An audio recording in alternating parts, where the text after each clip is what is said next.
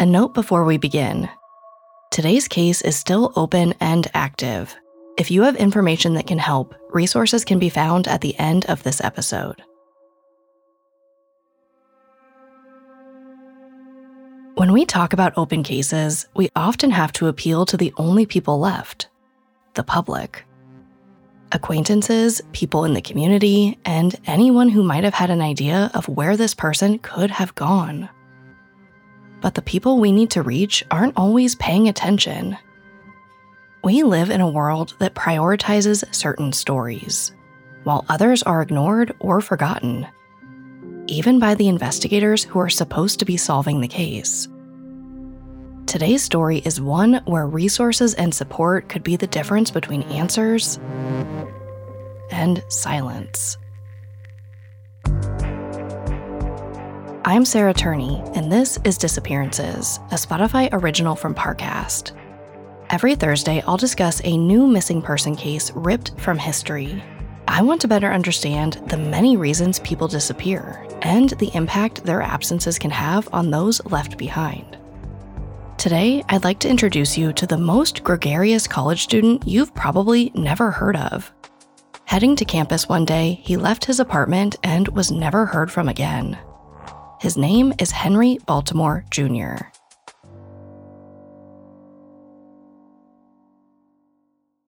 This episode is brought to you by Anytime Fitness.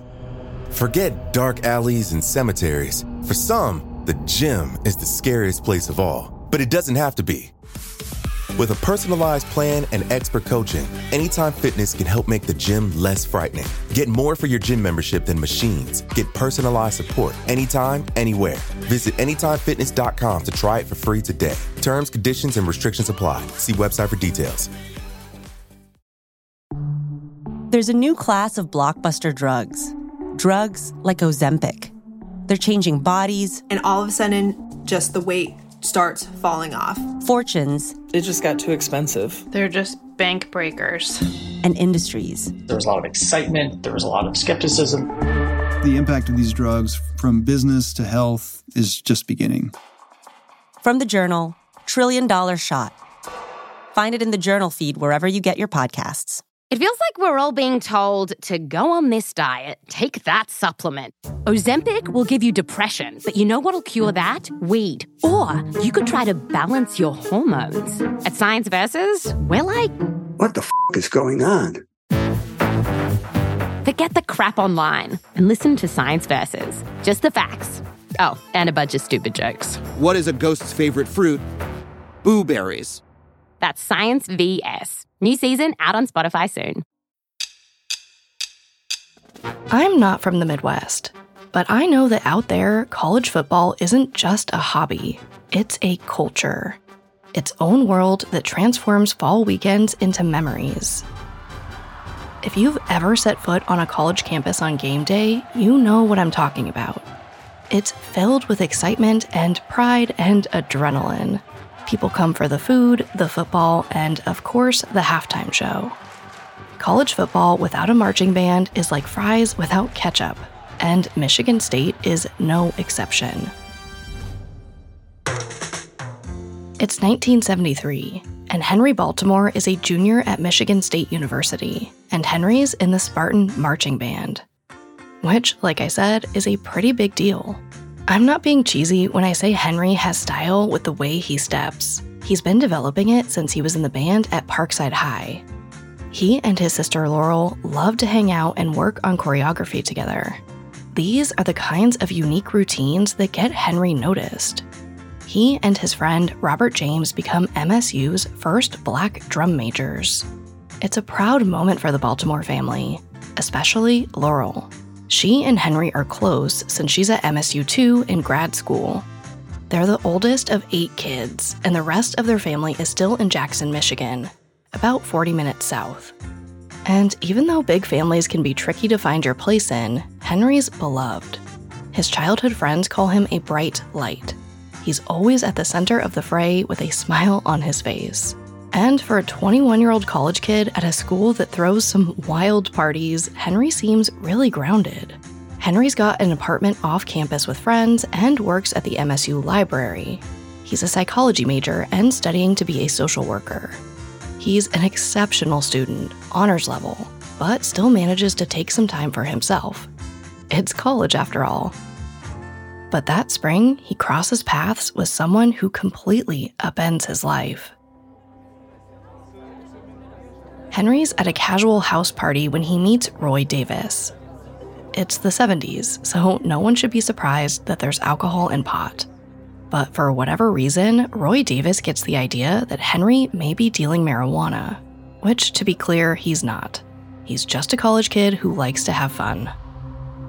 Still, at some point after this party, on March 3rd, Roy and another man show up to Henry's apartment and rob him at gunpoint. Henry's the only one home. He's tied to his bed and pistol whipped. Then they search his apartment. Apparently, they ask him, "Where's the dope?" When they don't find any pot, Roy is visibly angry.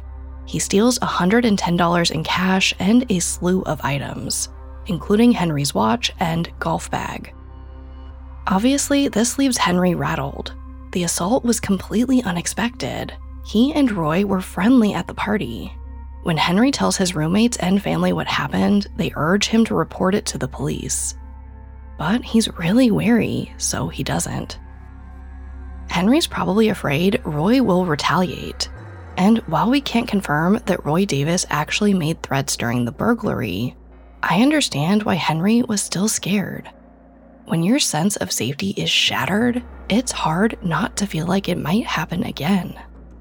According to his roommates, Henry's so worried about the assault that he becomes incredibly quiet and withdrawn.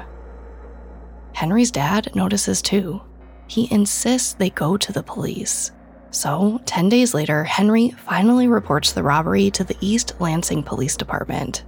Within the month, Roy is arrested and charged with armed robbery. But he's released on bond. This creates a problem because Roy obviously knows where Henry lives. And once he's released, Roy goes back to the apartment to talk to him. It's hard to discern what the tone of their conversation is, because it seems like Roy is both pleading and threatening Henry.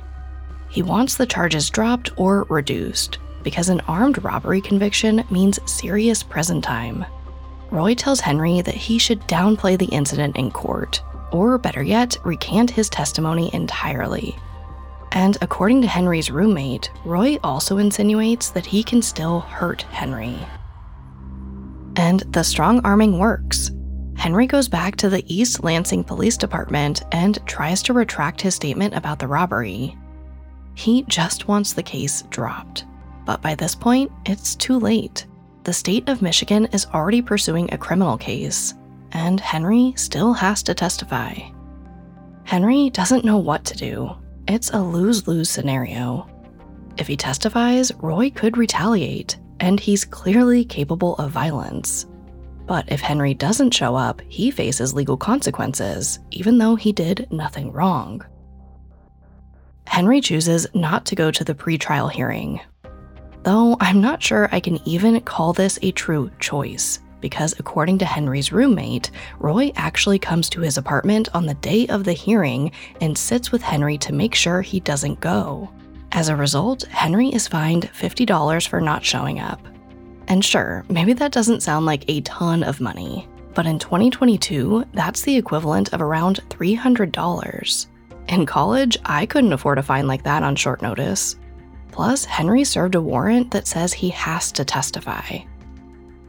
Another hearing is scheduled, and Henry shows up for this one. From what I found, he just reiterates what happened. Roy threatened him at gunpoint and robbed the apartment. Word gets around after this hearing, and Roy returns once again to Henry's apartment. And I want to stop here, because you're probably thinking how absurd it is that no one is protecting Henry. It is. Henry is vulnerable, and his attacker knows it. According to Henry's roommate, Roy tells Henry threateningly, quote, "I ain't got nothing to lose at this point."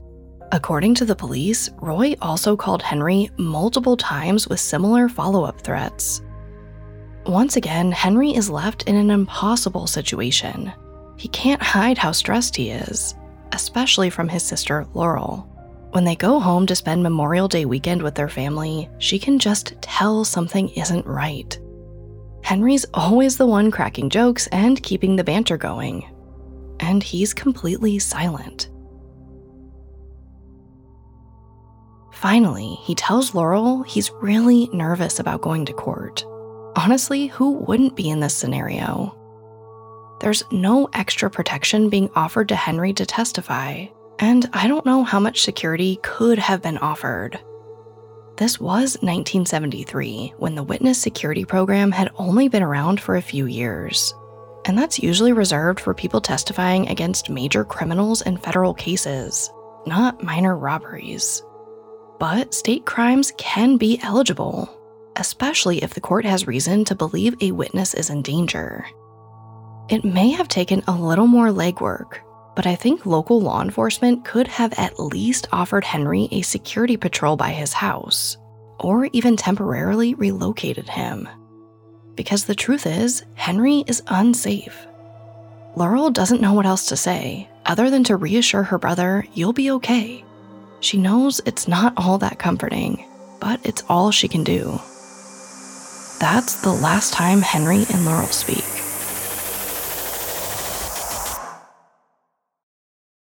This episode is brought to you by Anytime Fitness.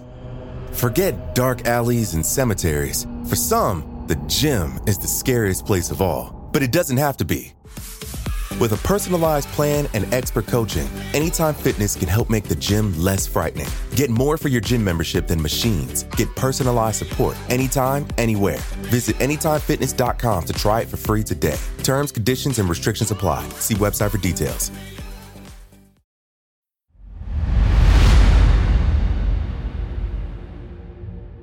May 30th, 1973 is a Wednesday. Like usual, Henry and his roommates have class or work. From what I can tell, when everyone heads out from the apartment that morning, Henry's on his way to the campus library. Henry's roommates start to trickle home over the course of the afternoon, and by 6 p.m., it's time for dinner. They usually all pitch in and cook together, but Henry's still not home. In fact, no one has heard from Henry all day. Laurel was expecting him to call too, since he needed her to type up a paper for one of his final exams. At first, she's not super concerned. Sometimes his job at the library ties him up. She expects he'll call eventually. But he doesn't. Laurel's calls go unanswered all evening, until finally Henry's roommates call her back. They tell her no one's seen Henry since the morning. Inexplicably, though, his keys, wallet, and car are still at the apartment. Laurel hears this and her stomach drops. She knows the next hearing for Roy Davis's case is coming up soon, and remembers how worried Henry was about testifying. She and her father go to Henry's apartment, and they find everything as he left it. The next day, May 31st, Henry's family reports him missing to the East Lansing Police Department. And let me say off the bat, the way the officers respond is not acceptable. They take down the details, but basically shrug when the family asks what they should do next. The police suggest that Henry's off with a girlfriend after a wild night, and he'll pop up soon. In fact, they don't even want to classify Henry as missing until another 24 hours have passed. I've said this time and time again. There is no proper amount of time you have to wait. If police tell you that's the only option, seek a supervisor or try another local police station. Apparently, police also imply that Henry fled to avoid showing up at Roy Davis's trial, which begins the next day. Laurel pushes back against this suggestion. She knows her brother. Even if he did want to hide, he wouldn't go AWOL without telling anyone. If anything, he would probably look for safety with his family, not run from them. And she knows that Roy had threatened to kill Henry. If police should look into anything, it's Roy Davis. Now, this part of the case is hard because the details are so sparse, but I do know one important thing. There were two men looking for Henry the day he went missing. when Henry's neighbors briefly stopped at home that morning, they found an unfamiliar car parked in their spot outside.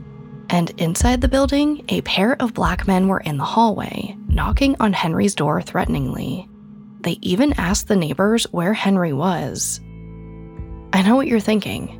Is one of these men Roy Davis? Well, the truth is, we don't know. He does have an alibi.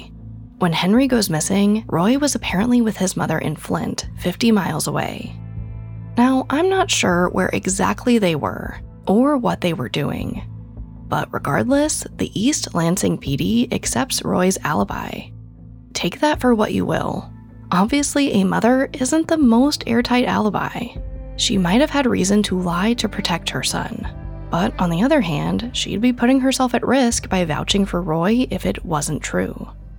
I will say that Roy having an alibi doesn't mean he's completely in the clear. Remember, there were 2 men at Henry's apartment the day he was assaulted in March, and 2 men were at his apartment the day he went missing. Roy wasn't working alone. And regardless of who actually made Henry disappear, it would still work to Roy's advantage if Henry wasn't around to testify.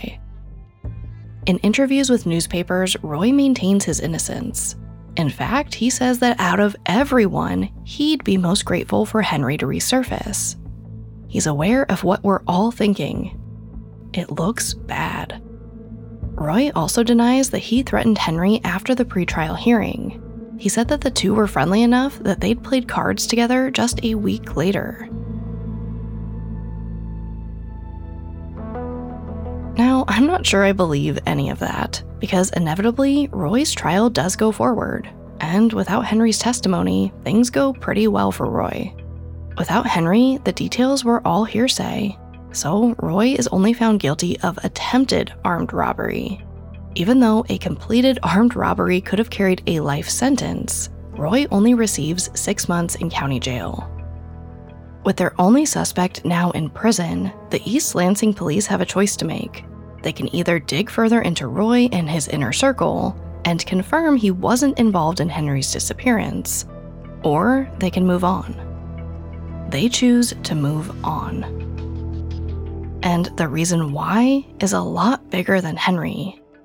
The reality is, when Henry disappears, America is very racially polarized, especially in the state of Michigan. This is just 6 years after the 1967 Detroit riots. After a predominantly white police force raided a black nightclub, protests erupted. Michigan's governor deployed the National Guard and called on army troops to quell the violence. Many remember the riots as a time of extreme police brutality, arson, and unnecessary civilian death. Detroit was a microcosm of a lot of issues we're still facing today, namely systemic racism. And in terms of this case, the sheer fact is, Henry Baltimore was a black man living in a very white part of Michigan. These aren't perfect stats, but in 1980, white people in East Lansing outnumber black people by more than 10 to 1. And everyone is aware of it. One of Henry's roommates comes right out and says that the police don't care as much about the case because Henry's a black man. By the end of June 1973, East Lansing police are struggling to piece together more leads. They literally say, "We've drawn a blank." It's a heartbreaking moment, and no one is quite sure how to keep the momentum of the search going, especially when the police, the agency with the most resources to do so, are coming up short. Soon, Henry's hometown of Jackson, Michigan puts out a $1,000 reward for anonymous tips. This is published in the same newspaper Henry used to deliver as a kid. It's a smart move. Sometimes money can be the incentive people need to come forward. But in this case, it doesn't generate any useful leads. I wish I could say the stalemate improves, and that better police work or new leads offer some progress in Henry's case. They don't. For whatever reason, it seems like Roy and his associates aren't on the suspect list anymore. Without any new information, all the Baltimore family can do is theorize. Obviously, it's possible that Roy Davis kidnapped Henry with the help of an accomplice. It's also possible that Roy paid 2 other people to kidnap Henry for him. When it comes to proving or debunking either one of these theories, it seems like the 2 witnesses, Henry's neighbors, could be the most helpful. But the problem is, as the case ages, even they don't quite remember what happened.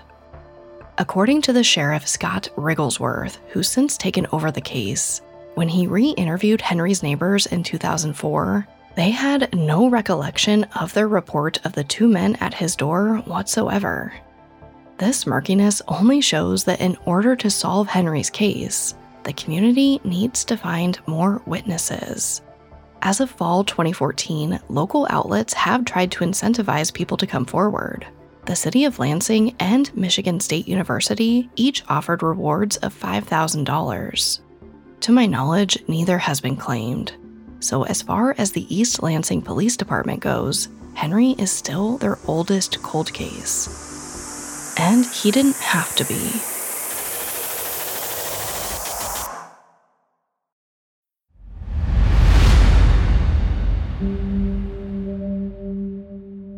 If you've been keeping up with this show, my other podcast, Voices for Justice, or your newsfeed lately, you've probably heard this term.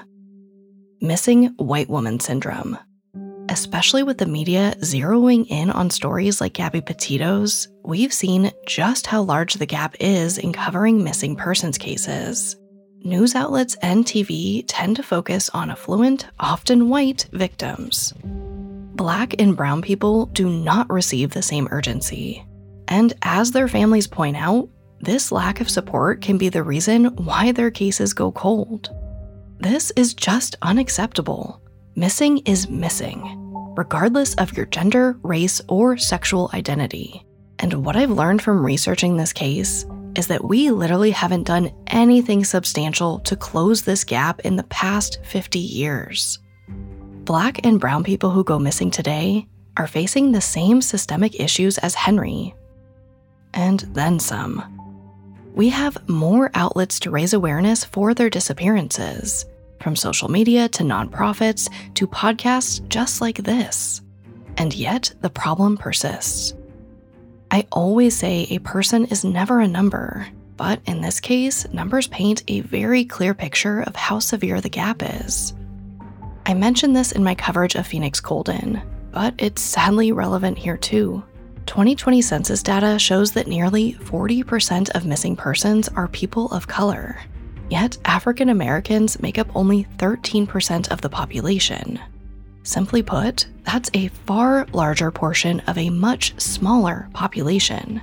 And yet, they're getting the least amount of resources. For these families, it's an impossible hand to be dealt.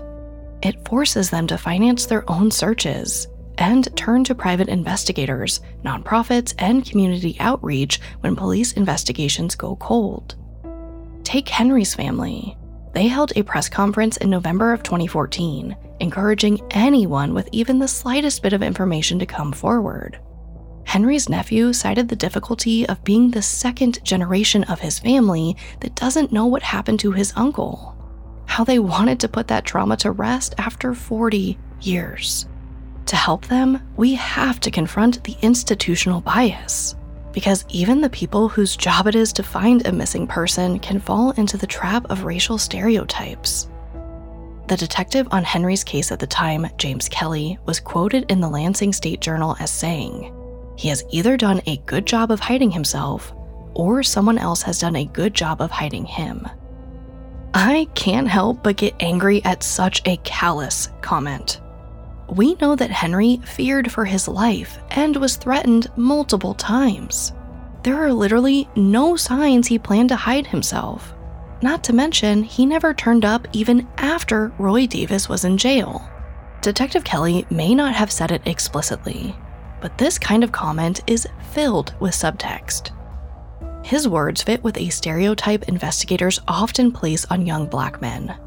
They wanted to portray Henry as a kid in with the wrong crowd. That he was complicit in his own disappearance rather than a victim. Nonprofit organization The Sentencing Project laid out what type of consequences this can have. On paper, our criminal justice system is supposed to protect everyone's rights.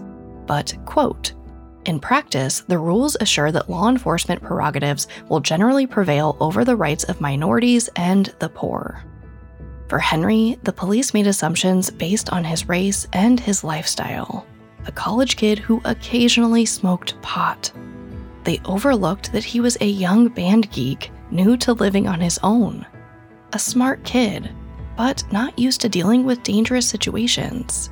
He wasn't a gangster or runaway, and he was deeply loved. According to his sister Laurel, Henry's disappearance left an incredible hole in their family. The lack of answers deeply affected both her parents, who died without knowing what happened to Henry. I feel for their loss. It's a heaviness that can seem insurmountable to live with. And yet, despite all the unfairness of how this case has been handled, Henry's family has shown so much grace. His relatives have remained open and willing to talk to documentary crews and reporters. Even Henry's nephew said that if his uncle was kidnapped, the family has since forgiven the kidnappers. They just want to know what happened. I do too. I want answers to the questions that are still left hanging. Like, did Roy Davis drive a green car? Like the one Henry's neighbors saw outside of his apartment on the day he went missing? Or where exactly was Henry last seen? Did he make it to campus? Did he actually return home before his roommates that evening? These are questions I can't answer. And had Henry been given the protection he needed back in 1973, we wouldn't have to ask them, because he wouldn't have disappeared, and he likely would be with his family today at 69 years old. However, I do believe someone out there may be able to tell us what happened to Henry. So please, if you know anything, reach out. For anyone else, be critical of the news you consume and who that coverage prioritizes. Black and brown people are still disappearing at unequal rates and afforded unequal resources. That matters, because when it comes to missing people, there are enough resources and support that no one's case should be pushed to the back burner.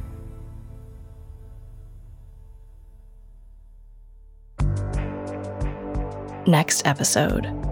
A young woman disappears after crashing her car on a dark, winding road in February 2004. The news sets the internet on fire.